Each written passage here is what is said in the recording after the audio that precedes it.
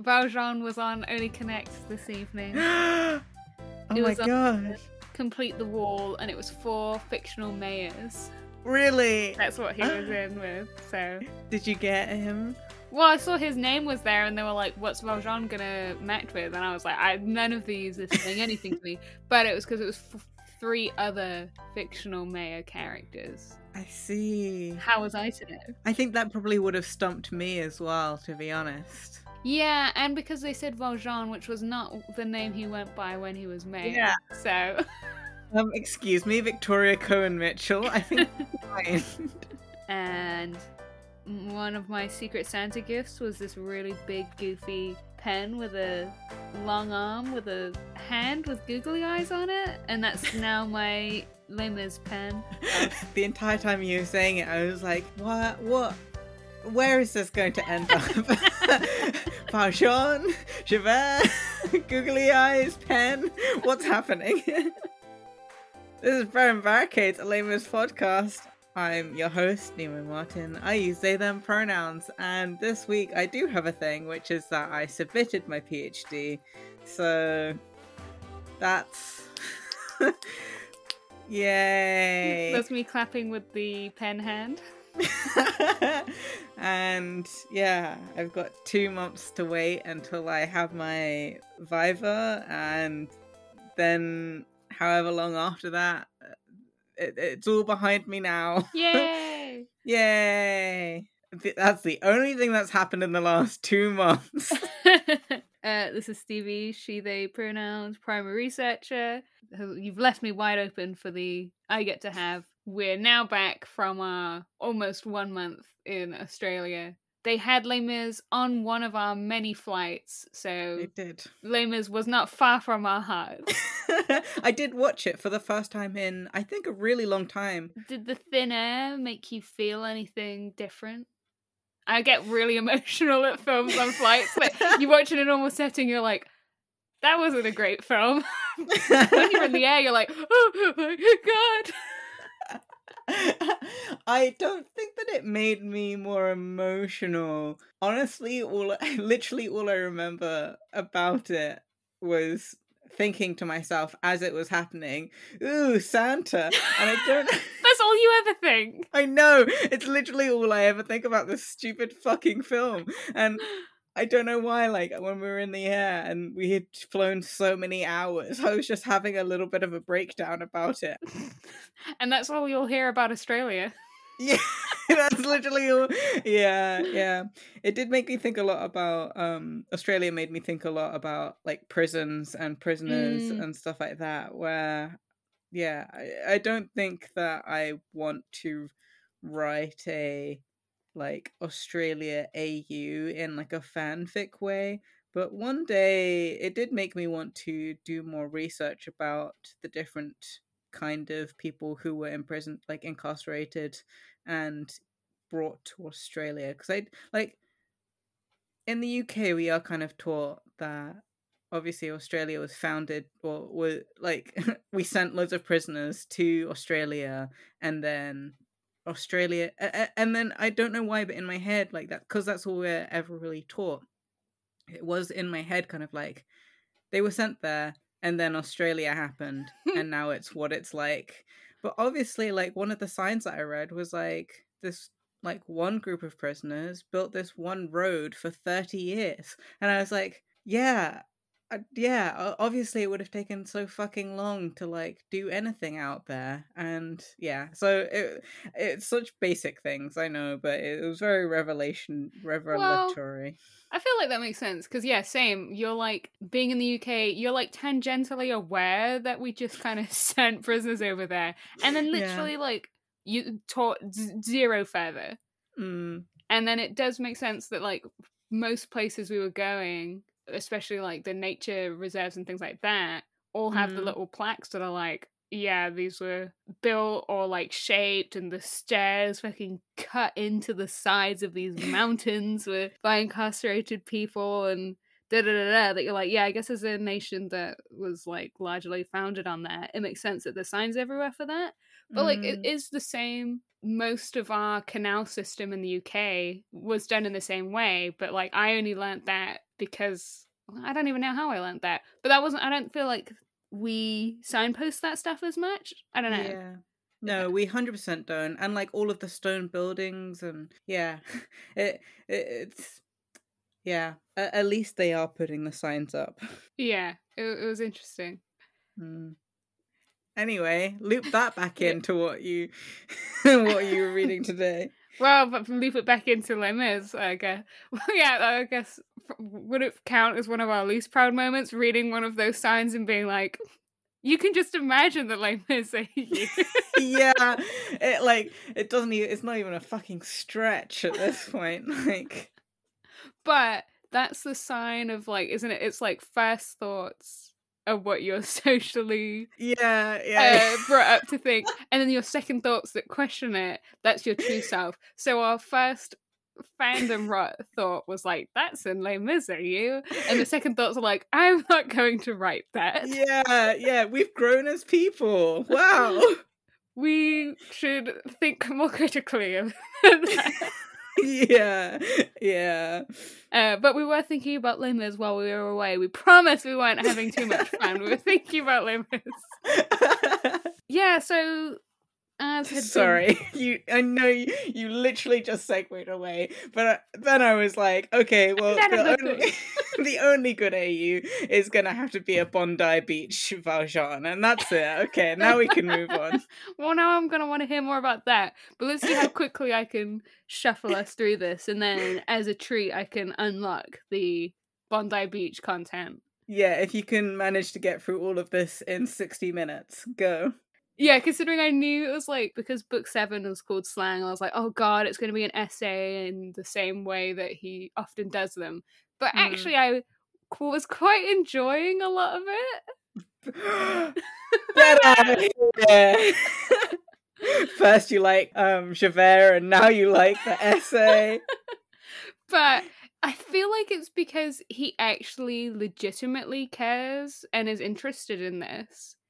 Whereas, I don't know, maybe he did fucking love Waterloo, whatever. But Waterloo, compared to his tone in this Slang essay, the Waterloo ones and some of the other essays he's done have felt like him being like, I'm a historian, take me seriously. Like he felt like he had to almost. Like he didn't have to. But he's like, it feels like he's having so much fun with this, and he's very passionate, and like this is some of the most like metaphorical, like he's dressing up his language so much in these, but in a way that I didn't hate. Maybe there is something wrong with me today. I felt like he actually is incredibly passionate about this, and so that really came across. Whereas there have been essays in the past where like I just can barely keep my eyes on the sentences. But he also, because as I think we've just decided we have diagnosed ADHD Victor Hugo, this does start where he's like, I'm talking about slang, and there's like the moment where he tangents into something else, which is related, but like the way that his slang essays end, you're like, Hugo, you forgot that you were talking about slang. And that's what this is about. Like, I love where you're going with this, but like this isn't what you'd set out to do. Yeah, I was kind of expecting him to do a like, because he'll go off on one. I thought he would at least do a final sentence that's like, and so all this is to summarize, in conclusion, everything I just said is because of slang, which like is kind of what he's saying, but like I was just surprised that he didn't force himself back in. And that his editor was just like, yeah, whatever, man. So we had a lot of slang, a lot of different types of slang from different characters last episode, and this is basically like part 1 of book 7 Slang. It's kind of him being like, fuck you, I'm allowed to put slang in my book. Is how I would summarize. Because he's like, 34 years ago, the narrator of this weighty and somber tale introduced in the middle of a work written with the same purpose of this one, which was his book The Last Day of a Condemned Man. Oh yeah, the other one about criminality. So in that, a thief talking slang, there was amazement and uproar. What? Why? Slang? But slang is dreadful. It's the language of the chain gangs, the prison hulks, so forth.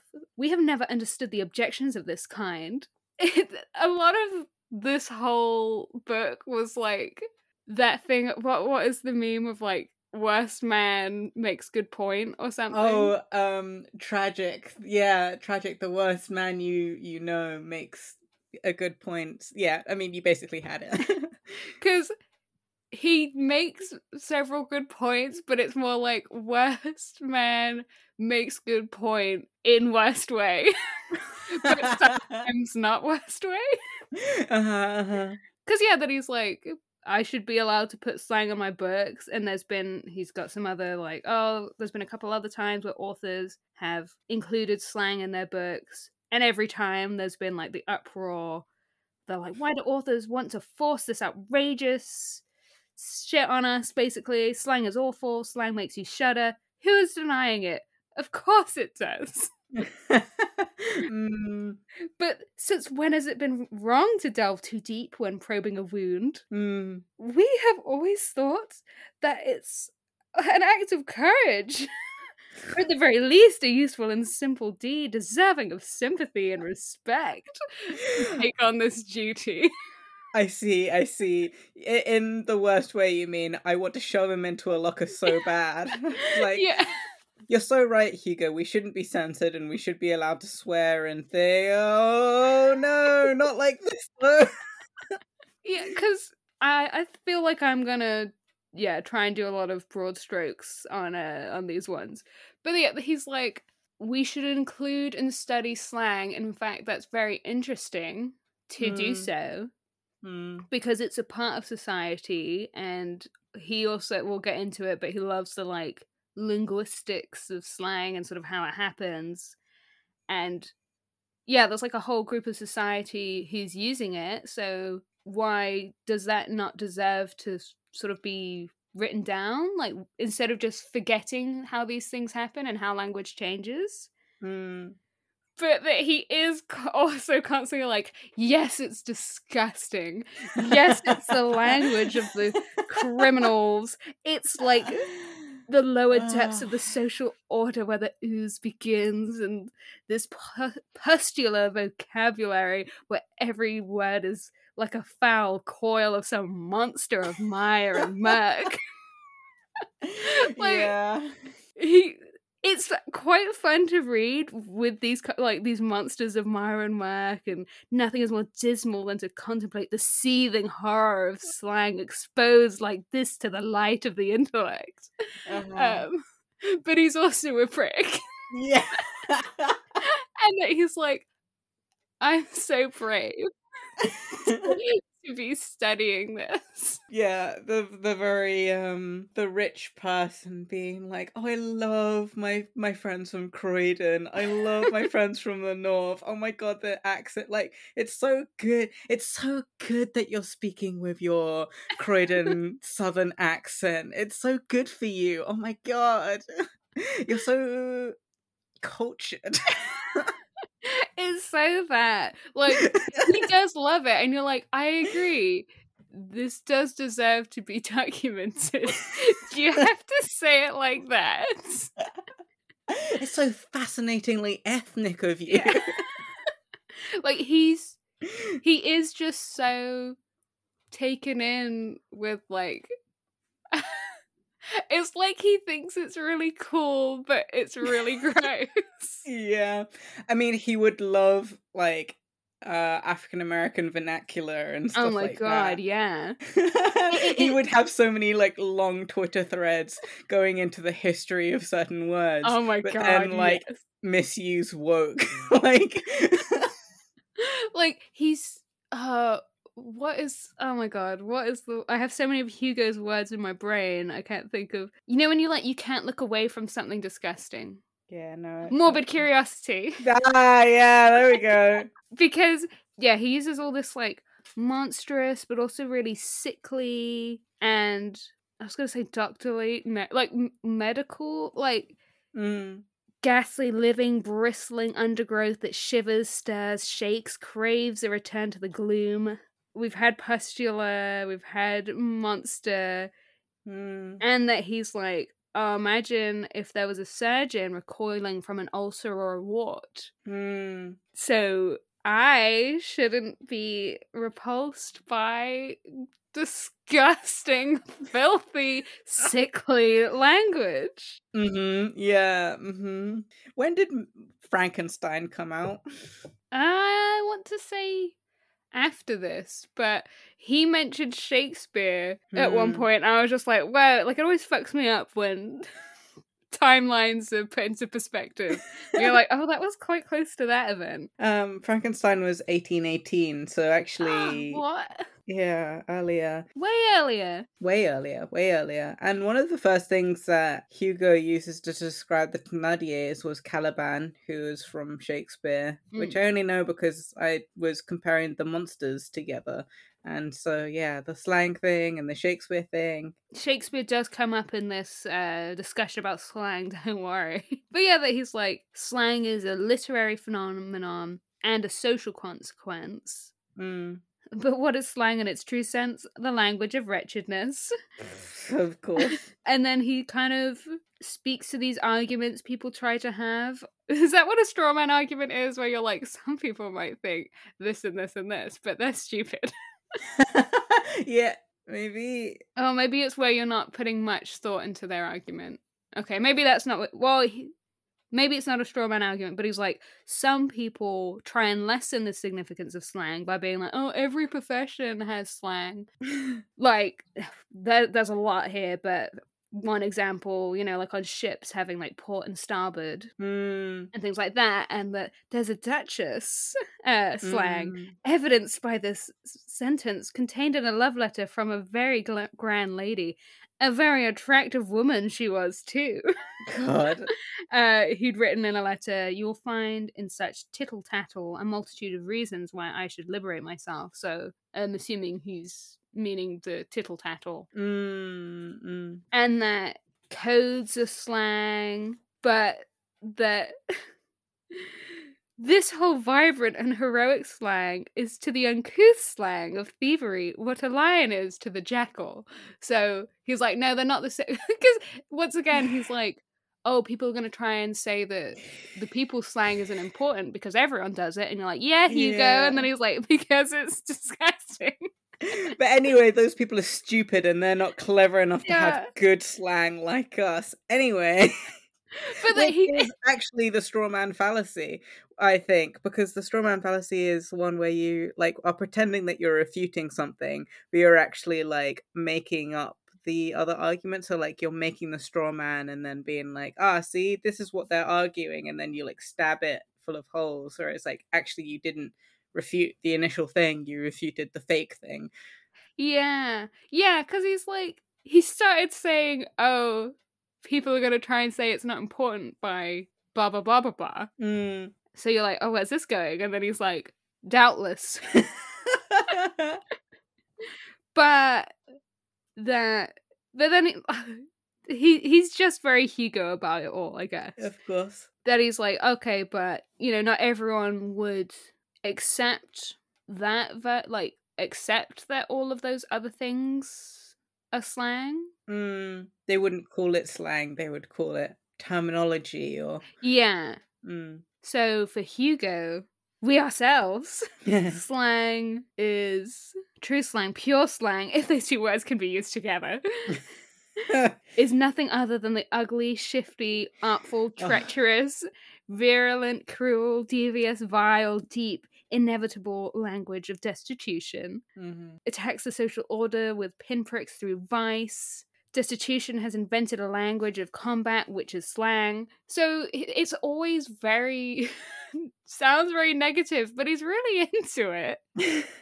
And he does want to preserve it and save it from oblivion, from the abyss, to broaden the terms of social observation. And that people would be like, well, what's the good of preserving slang and keeping it alive? And that he's like, well, surely if the language that a nation or a province has spoken is worthy of interest, something even more worthy of attention and study is the language spoken by Misery. Roll credits. At all times, you're like, yeah, I wonder whether, because, you know, he has to listen in some regards to what does actually get published. This is me giving him an out, a little bit of one, being like, I wonder if he has to like go this ham in order to be like, see, I'm just doing the like, look, I acknowledge that it's full of terrible, corrupting things that young ladies and duchesses shouldn't be reading, but it makes sense because it's just the kind of vocabulary that these characters would use, and so I, Victor Hugo, would never want my young lady friends to listen to this kind of stuff, but it just to make my book as historically accurate as possible.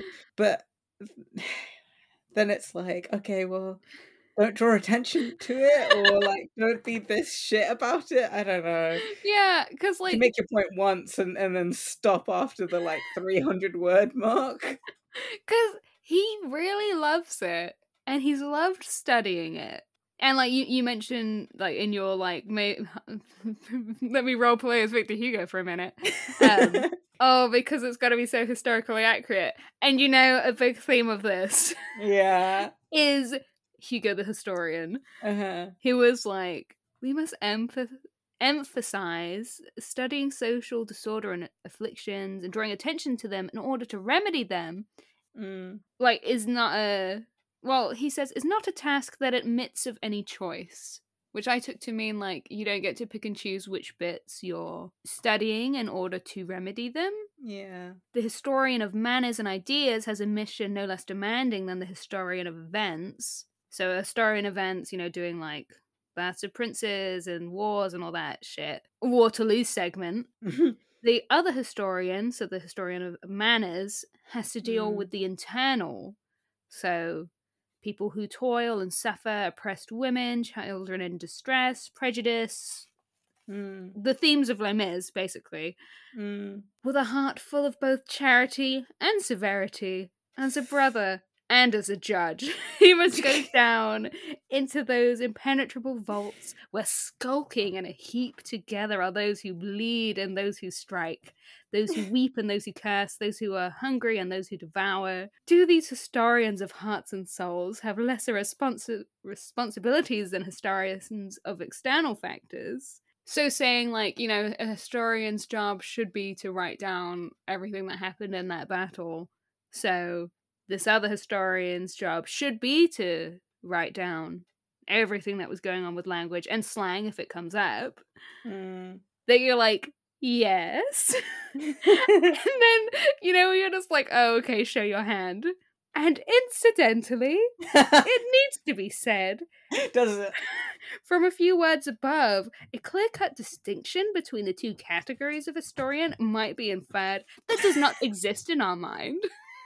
So it really feels like he's being like, I'm a historian too, and you can't pretend that I'm not. You can't take it away from me. I'm just as good. I am realizing that, like, now that my PhD has been submitted, it's the wrong time to have the realization that I really could have used Hugo's argument against him. I'm like, God damn it, like, his whole thing there was like, yeah, the way that we use language is important, and it really does affect how you read history and all those kind of things. And I was like, that is kind of the point that I was making about you. Well, if you get to do any revisions, then you know to just slap that in there. Yeah. There's no good historian of the nation from within who does not understand how to be a historian of the nation from without, and vice versa. So really, because I've already done a Waterloo segment, and now I'm doing a slang segment, I'm the only good historian there is. Yeah, he's like, I guess social anthropology didn't exist as a term at this point, so. Because, like, you know, you're like, but you under all of this, you're right. Yeah, exactly. Because he does, like, true history being implicated in everything, and everything is the business of the true historian, and, like, the things that are going on in, outside of the nation with wars and the socio-political climate, blah, blah, blah, is going to be affecting the people, which affects how they use slang, as he'll detail in detail soon. So everything does affect everything else, but you're like, but it's you, Victor Hugo, saying it. Yeah, I guess, like, also, I mean, it's still a thing to this day that, like, history and, like, classics, which is usually divided into literary and ancient history, that it's like history is seen as a hard topic, where it's as in hard versus soft, not hard, difficult, where it's like it's an objective thing with dates and numbers and facts and provable things. And then social anthropology, which I was looking up today because I was like, I don't actually know what it is, but it is basically history, and it has the, like, things of history in it. It's to do with people and cultures and things that aren't clearly as defined as on the 3rd of December 1733, Waterloo, Napoleon took out 7,000 men and they had 3,000 guns between them. It's like, he is making a right point. He is making his point is right, and it's still something that's delineated, like, today, that it's, like, separated, like, all of this stupid culture war shit that's happening right now, where Tory government is like, oh, you have to learn hard subjects and not all of this fake history, fake anthropology culture shit. And it's like, it's the same thing. It's the same thing. Yeah. There's actually an awful lot in these ones where I'm like, oh, Hugo. Not only is Hugo right, he just needs to, I don't know, learn how to say it in a different way. But also where he's like, things are like this now. And clearly, because we're not fucking stupid, it can't go backwards. And you're like, just wait till we get to those bits. But we're still in slang. We're actually solidly still in slang. Okay. It starts to blend into his second point, which is just, if not a more worthy point. But he does sort of forget that he's talking about slang at a certain point. But right now, slang is nothing but a dressing room where language, having to perform some wicked deed, disguises itself, clothes itself in word masks, in metaphor rags, so it becomes horrendous. That the French language, it almost becomes unrecognizable. And that his argument is, which I don't know, could be right, I don't know, because at least the slang he's so interested in, which is what very destitute people who, well, at least he's focusing, or at least, I guess because we don't have his case study of this person and their job, if we have to take his word for it, he's saying, like, all these criminals and stuff who I've listened to using these words. Because these are the people using this language, that's why they use all these metaphors, because their language needs to hide just as much as these thieves need to hide themselves. They're like, I can see the logic, like, what Cockney rhyming slang, if there had been any time, I should have looked this up. But, like, a lot of slang is used to make it harder for the people you don't want to understand you to understand you. You don't want the police to understand what you're up to. Etc. But, you're like, I'm sure there's also other ways that language comes about, but... Also, one thing that, like, came into my head was that my friend who is French was saying that, like, still to this day, the Académie Française, the guys who are in charge of the French language are still to this day super fucking hardcore about what you can do with the French language. And, like, unlike English, where we're like, yeah, sure, slap a bit more German in there, who the fuck cares? And we're like, and are you? yeah, we can use that here, and then we'll not use it over here.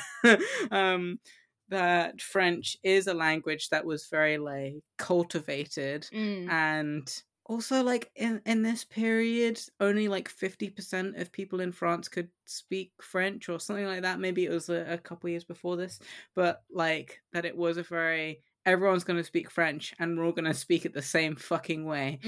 Because they were nation building, right? Like they had taken over so many different little countries and towns that they were like, anyway, it's all French now.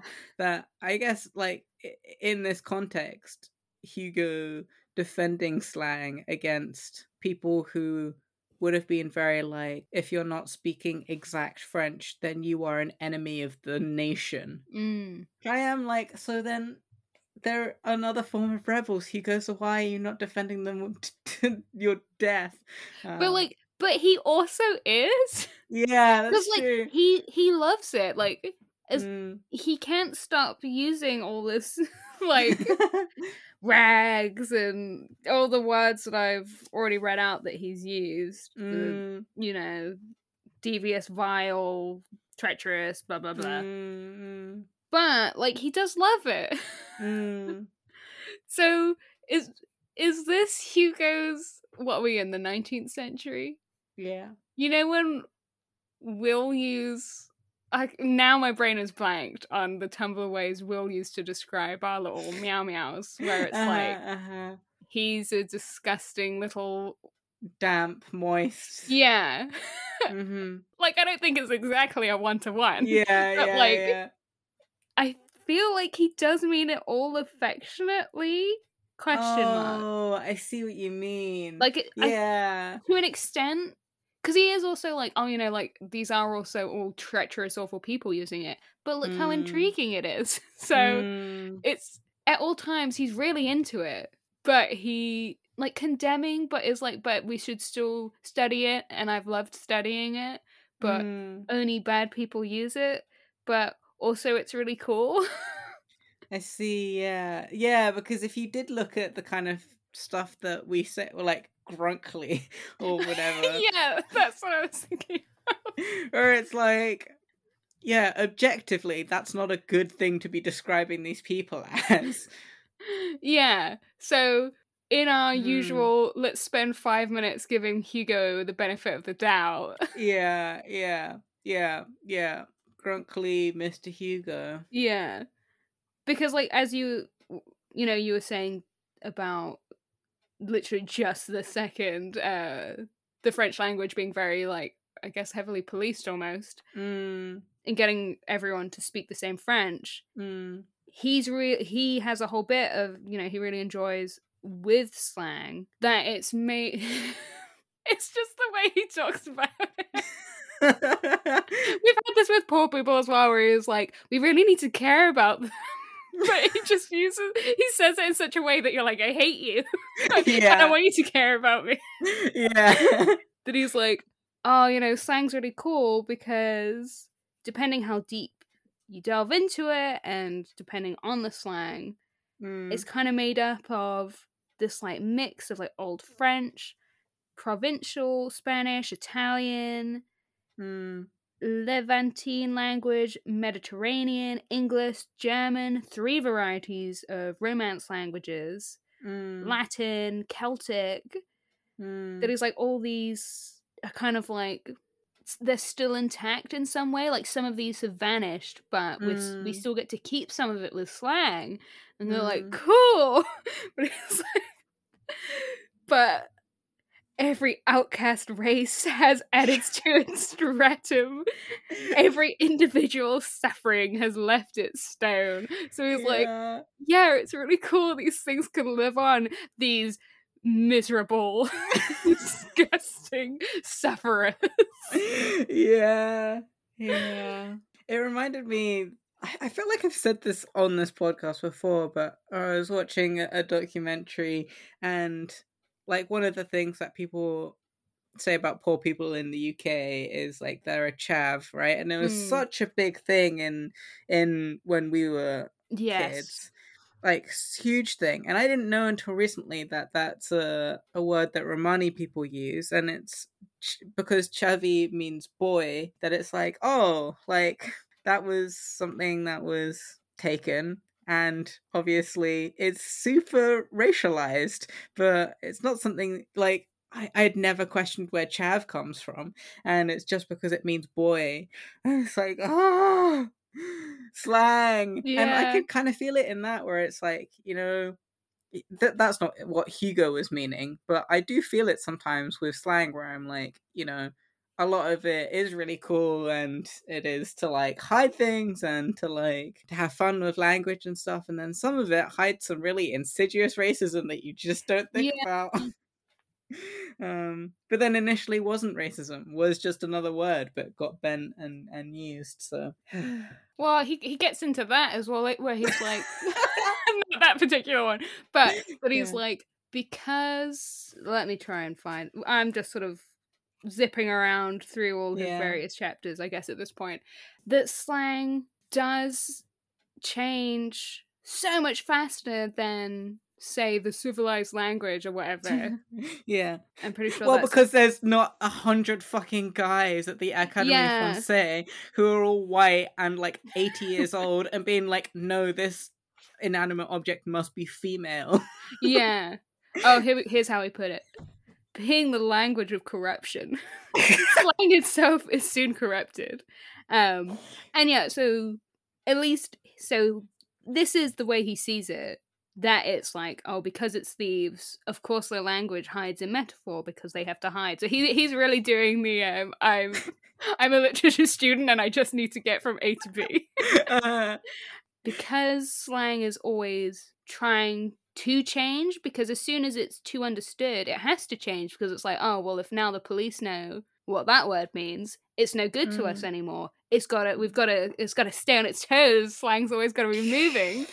Because as he sees it, it's always wanting to obscure itself. So this is a process that never stops. So it covers more ground in 10 years than the standard language in 10 centuries.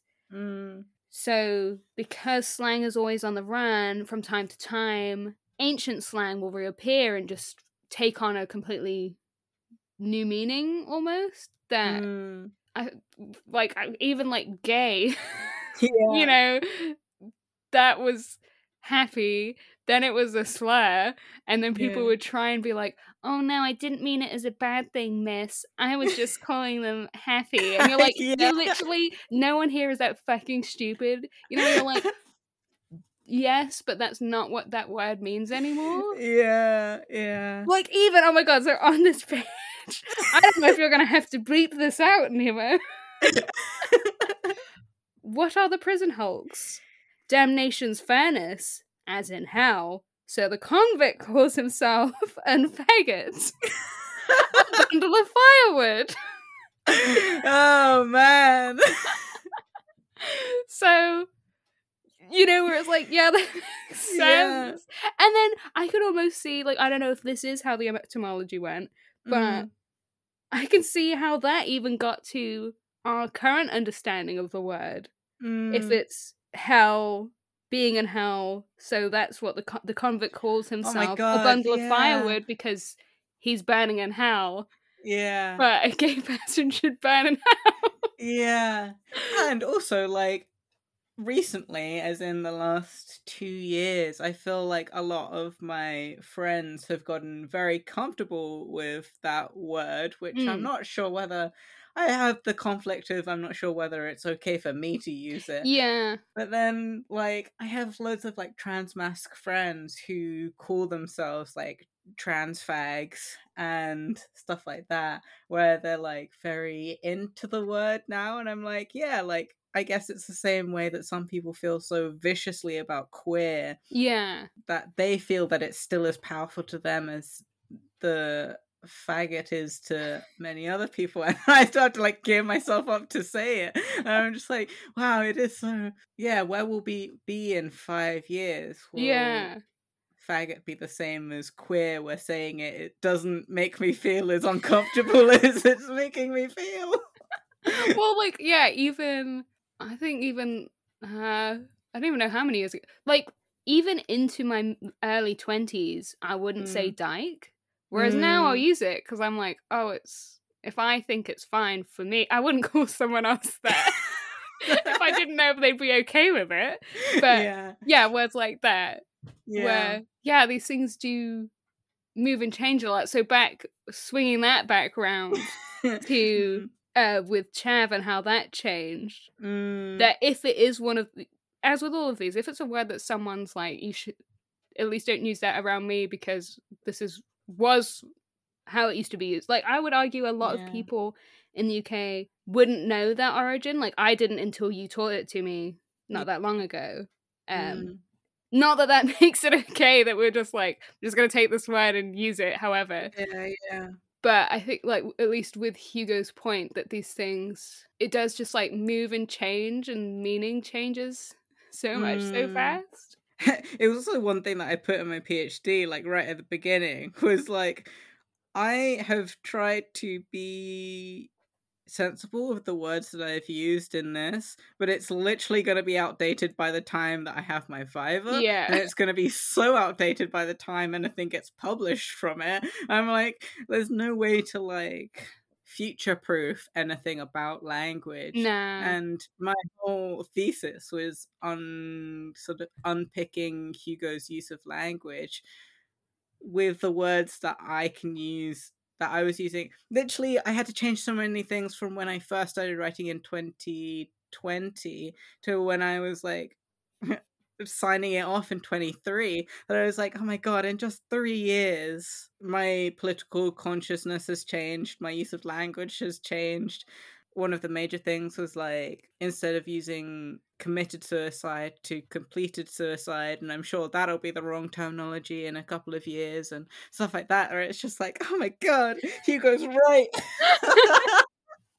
Slang is like 10 years ahead of, it's 3 years, 2 years ahead. But all this to say, such a dear. But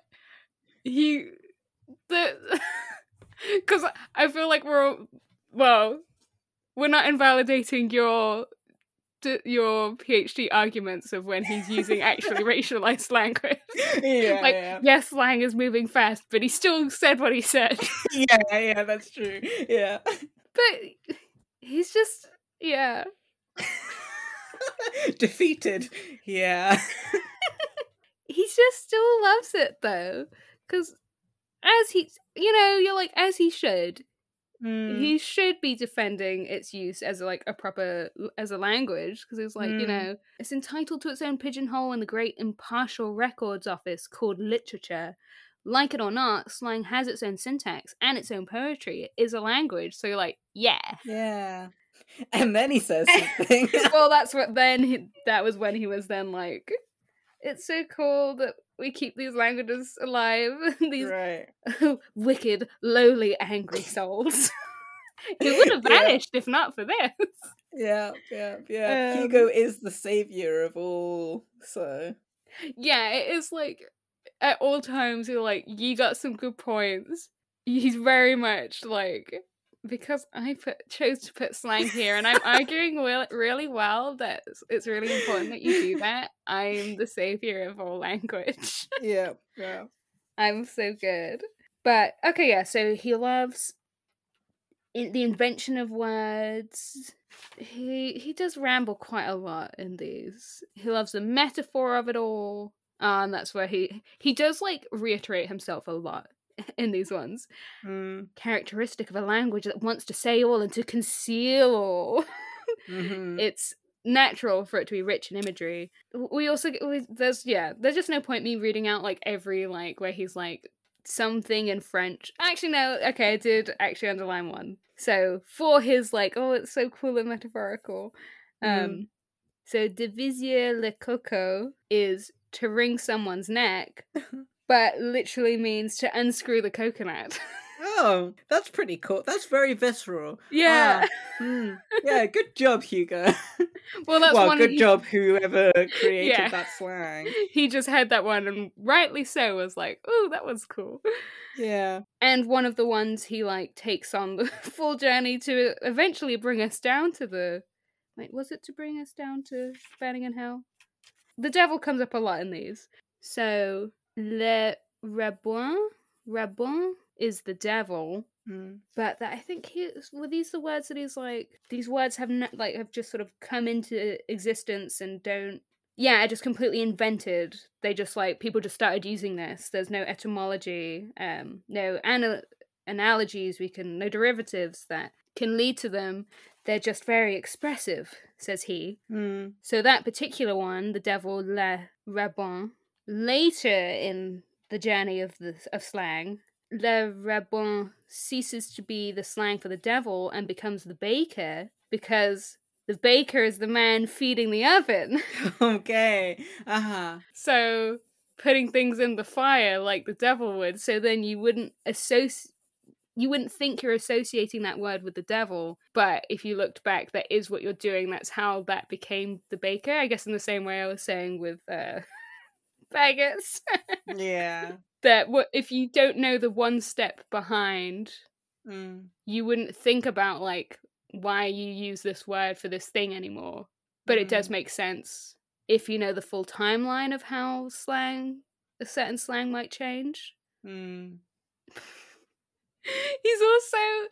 don't know what he's going through at the moment, because earlier in this part he was like, let me fucking find it. Where he's like, because I think his major thesis of all of this is let's just look at man. Yeah. And slang for him is the language of the miserable people. So he's thinking about misery. Yeah. So he's like, are you what is called a happy man?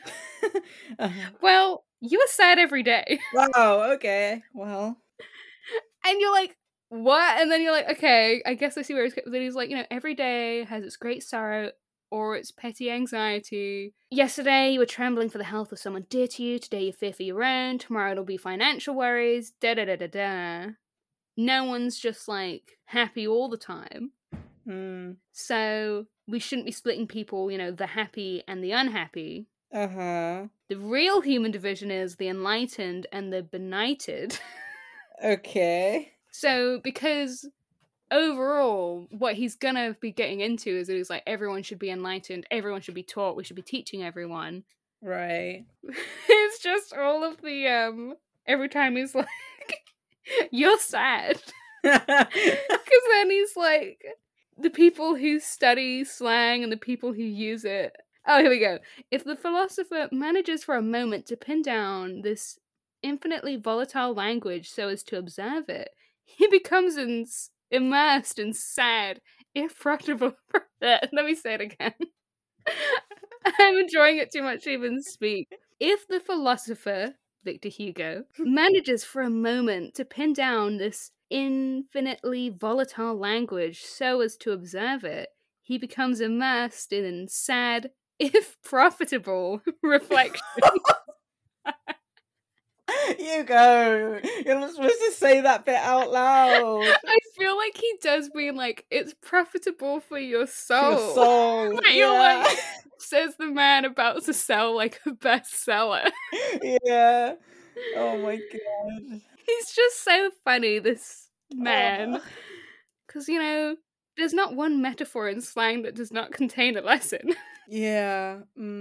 And that's sort of when he gets into the e.g. how something will take you from in the prison hulks, damnation's furnace, hell, da-da-da. Because, so he's arguing that a lot of slang, and then he sort of gets into, specifically, songs that you'll hear in the prison hulks. A lot of this stuff is starting in prisons, because it's you've got nothing else to do. You've got irons on your feet, and you might think that what would be on the prisoner's mind is at the feet are for walking, but no, what in his mind, his feet are for dancing. So if he manages to saw off his fetters, his first thought is now that he can dance. So that's why the saw that he uses is called a dance hall. I see. Hey, weren't we talking about jigs the other day? Jigsaws. We were. And doing a jig. Hey, we're Victor Hugo. I just can't. I really did. I thought I was going to bash it out in one, but I'm still on his bit where he's actually talking about slang. Well, a lot of this bit where this is still the same chapter. It is more where he's like, slang at the end of the day is, trying to conceal things. Secrecy is common to all. I kind of feel like I would almost recommend reading these parts because it is very interesting. It's just not interesting for me to have to tell you every single thing he says. Because it's a lot of examples where when you read them, you're like, but it'll be like 20 in a row. So you're like, I'm not going to just like listicle at you. Yeah. Examination and study of the strange language, is that led or lead? To the mysterious point of intersection between conventional society and the society of the damned. So as you said, slang is the word made felon. What he said before. Oh yeah, and then he's like, will no one come to the aid of the human soul in that darkness where slang is born? Well, only one man, and his name was... Basically. So, to summarize, he likes it. Yeah. But it is the language of the disgusting, dirty, sad criminal. Cool that it keeps language alive, and it moves very fast. But it is the language of the vile, oozing bottom strata. Grunkly, damp, moist. And then it is slowly gonna lead into his, like, call to arms almost. Okay, yeah. So, look forward to the slang transitioning into his second thought. We'll bring it back to slang when we get there. Yeah. But he doesn't. Yeah, we'll do the job that his copy editor should have done 160 years ago. Well, I was hoping that this would be one where, like, I have read out a lot, but I tried to not look at the book too much, which means that I can be more casual, which leaves more space for you, because I knew that this would be something that you would be able to interject with a lot of stuff, and I enjoy when that happens, which does usually happen more when it is these stupid essays. Storyteller mode versus this mode where we're like, oh god. Let's have a discussion to look away from him for 3 seconds. Also, all of these like essay bits do unfortunately have bits in it that remind us of the world that we live in, whereas the plot bits, it's like, oh yeah, 19th century plot is happening, but as soon as it gets to an essay and we're like, oh god, society. How far away are we from when I put a big old okay, we're a couple pages away from, I'll underline things, but when I put a big old asterisk to be like, remember to look here, I'm like, oh no, this says something about today's current condition. Oh, it's really... He's gonna be almost more like naive and hopeful than I would expect from a Victor Hugo, when he's literally like, we're just not going to backslide because there's just no way. I was sitting on the tube the other day and there was this ad by the government that was like, we have 46 different types of grants to help you with the cost of living. And it didn't say crisis, it just said the cost of living. Yeah. And I genuinely just sat there like distraught for like 40 minutes, just like, the cost of living. I feel like literally just... You want to be alive, you're probably going to need help just existing. There needs to be even in a post-apocalyptic game, you would not put a poster in a tube. That's like the government saying, hey, gang, there are 46 different grants for you in case. And I bet none of them are real. All of them are fake and they're all stupid and they give you like 30 pence. But, oh my god. Anyway. But Nemo, as Hugo says, poverty will simply disappear through a simple rise in the standard of living. No!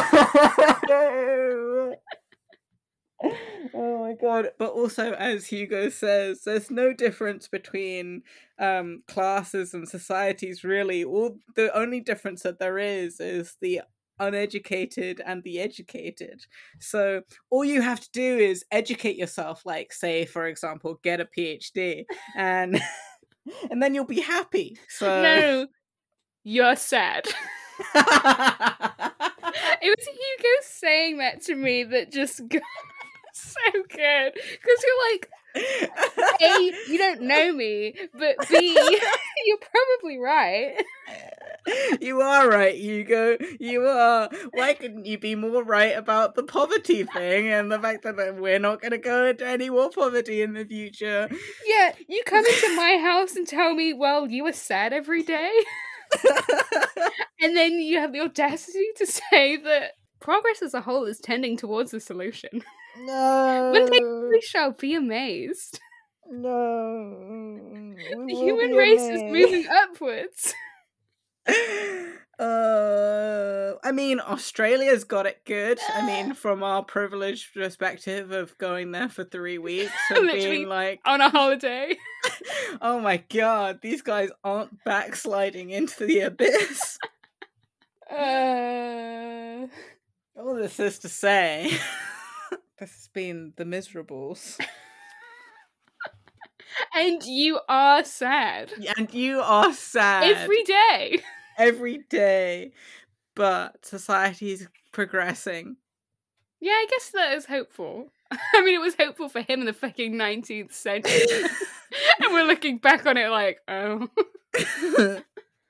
Anyway, this has been Barricades, a Les Mis podcast.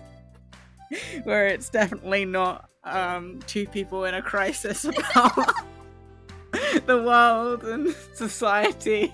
If you have any comments, questions, or quibbles about the show or about the slang, you can send us an email, lesmispodcast, LESMIS podcast @gmail.com, or to our Twitter, lesmispodcast, or to our Tumblr @breadandbarricades. Our audio designer is Jade, who you can find on her website, jdwasabi.com, or on her Bandcamp, jdwasabi.bandcamp.com. You can give us 5 stars on anywhere, on Spotify or on iTunes, and when you do, you can make up a slang for 5 stars and then say what that is in the comments. And there's a link to our Ko-fi and Patreon in our show notes. And I think on that, Nemo is completely depressed about the world, and you can hear it in their voice. Thank you for listening. Just we're gonna both have the same nightmare of Victor Hugo stood over us, pointing and telling us that. And then the meme of poverty doesn't exist anymore, right? Right? Yay!